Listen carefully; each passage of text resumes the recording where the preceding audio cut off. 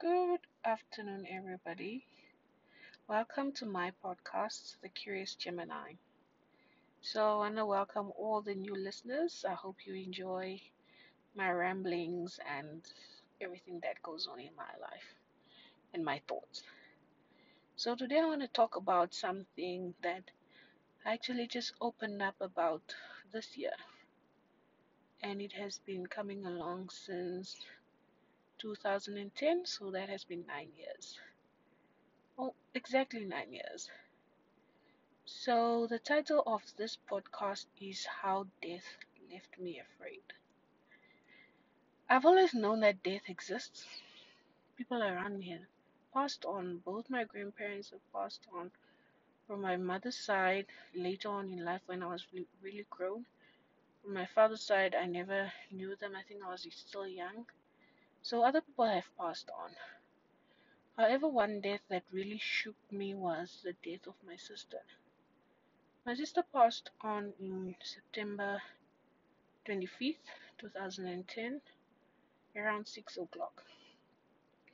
I'll never forget the feeling of knowing that death has finally come very close. Death has hit home. I remember the first thing my dad said to me when I went home was that that's what death does. We've never experienced it like the way we are experiencing it now. So during the funeral and everything, I was so busy. I did get time to go in my parents' room and cry because some of her stuff was still in there. And that's it. One thing that I think I didn't do then was grieve properly. I, people say there's the 7 steps of grief, or is it 5 steps of grief? I went through some of them, but not all. I just thought I needed to move on. Like, the person is gone, the person is dead. But I think another thing that really made me grieve in a very disturbed way, maybe I can say, is that after my sister passed, I had to come back to school to write my final exams for my first degree. So there was no really time to grieve or anything. Because the following year I was gonna go to South Africa, so I had to pass and move. Life went on. So I only realized later it was in 2017 when a very close friend, I wouldn't really call him a friend, I would call him a brother. He had kidney failure and a few complications. So sometimes he would end up in ICU and all of that. He would get sometimes very sick. But when he's not sick, he was my chill buddy. Like every day after work, we'd chill, we'd talk about everything. He would tell me about what he wants, his future plans and everything. So when he started getting really sick, I remember there was a time I was out of the country for a month, and my dad called me and told me, no, he's sick again. He's been rushed off to a hospital and he's in ICU. That call came in the morning and I was on my way to class. I remember crying, like literally crying the whole way to class and praying that, God, like, don't do this again. Like, you've done this before. I can't cope with another death, especially his death. And the whole time I was gone, I felt like I was always afraid. Like, who's gonna die next? Who's gonna die next? It even went as far as when loved ones are traveling from one town to another or something like that. Because my sister passed on in a car accident. I was always afraid of, will the person get to their destination safely? Death really, really left me afraid. So afraid. And I kept on wondering, like, what made me afraid of death? Because it's a event that's inevitable, it's gonna happen.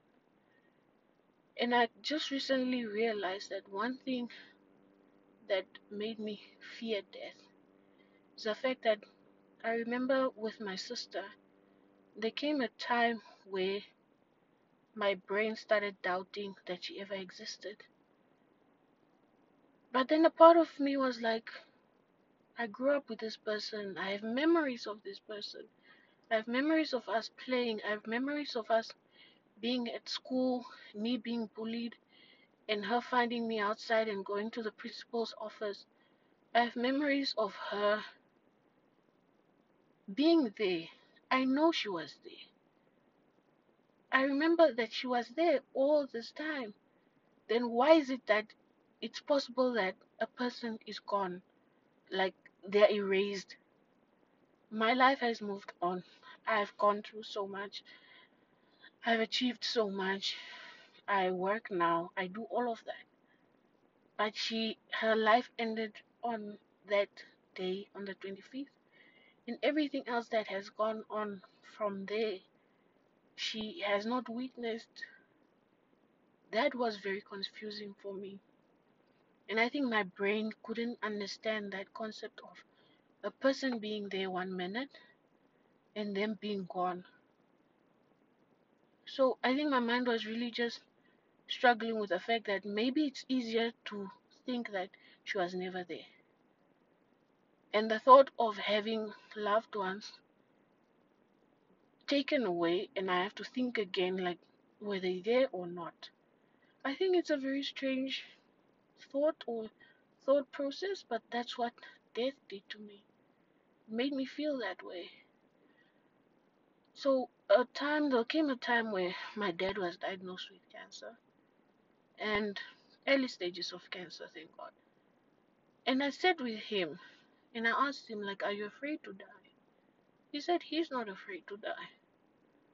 But I found myself crying because I knew that as much as he was not afraid to die, I was afraid of how I would cope with him not being around anymore.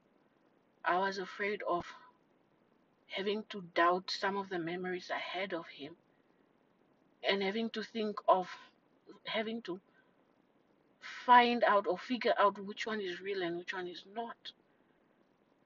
So death has done that to me. It has messed me up.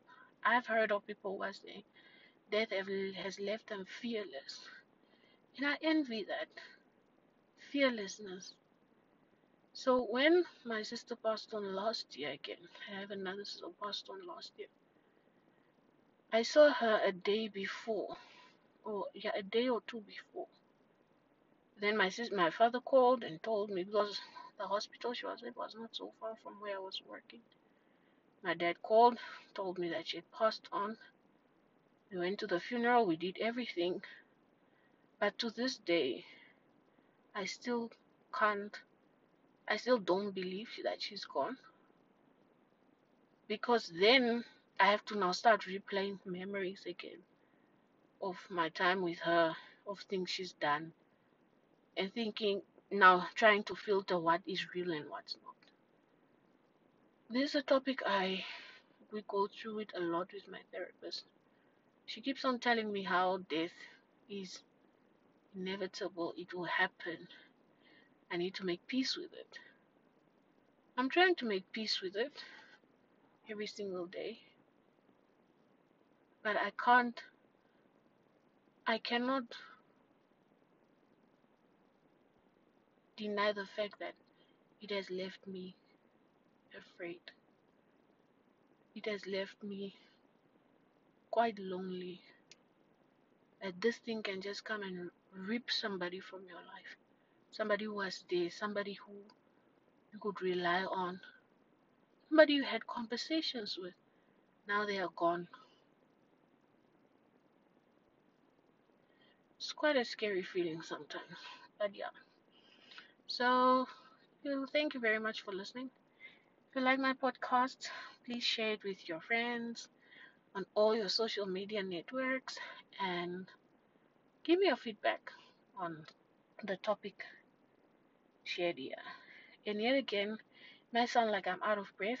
I'm still going through my new journey. Hopefully by November, December, I'll be able to breathe like a normal person. Thank you very much.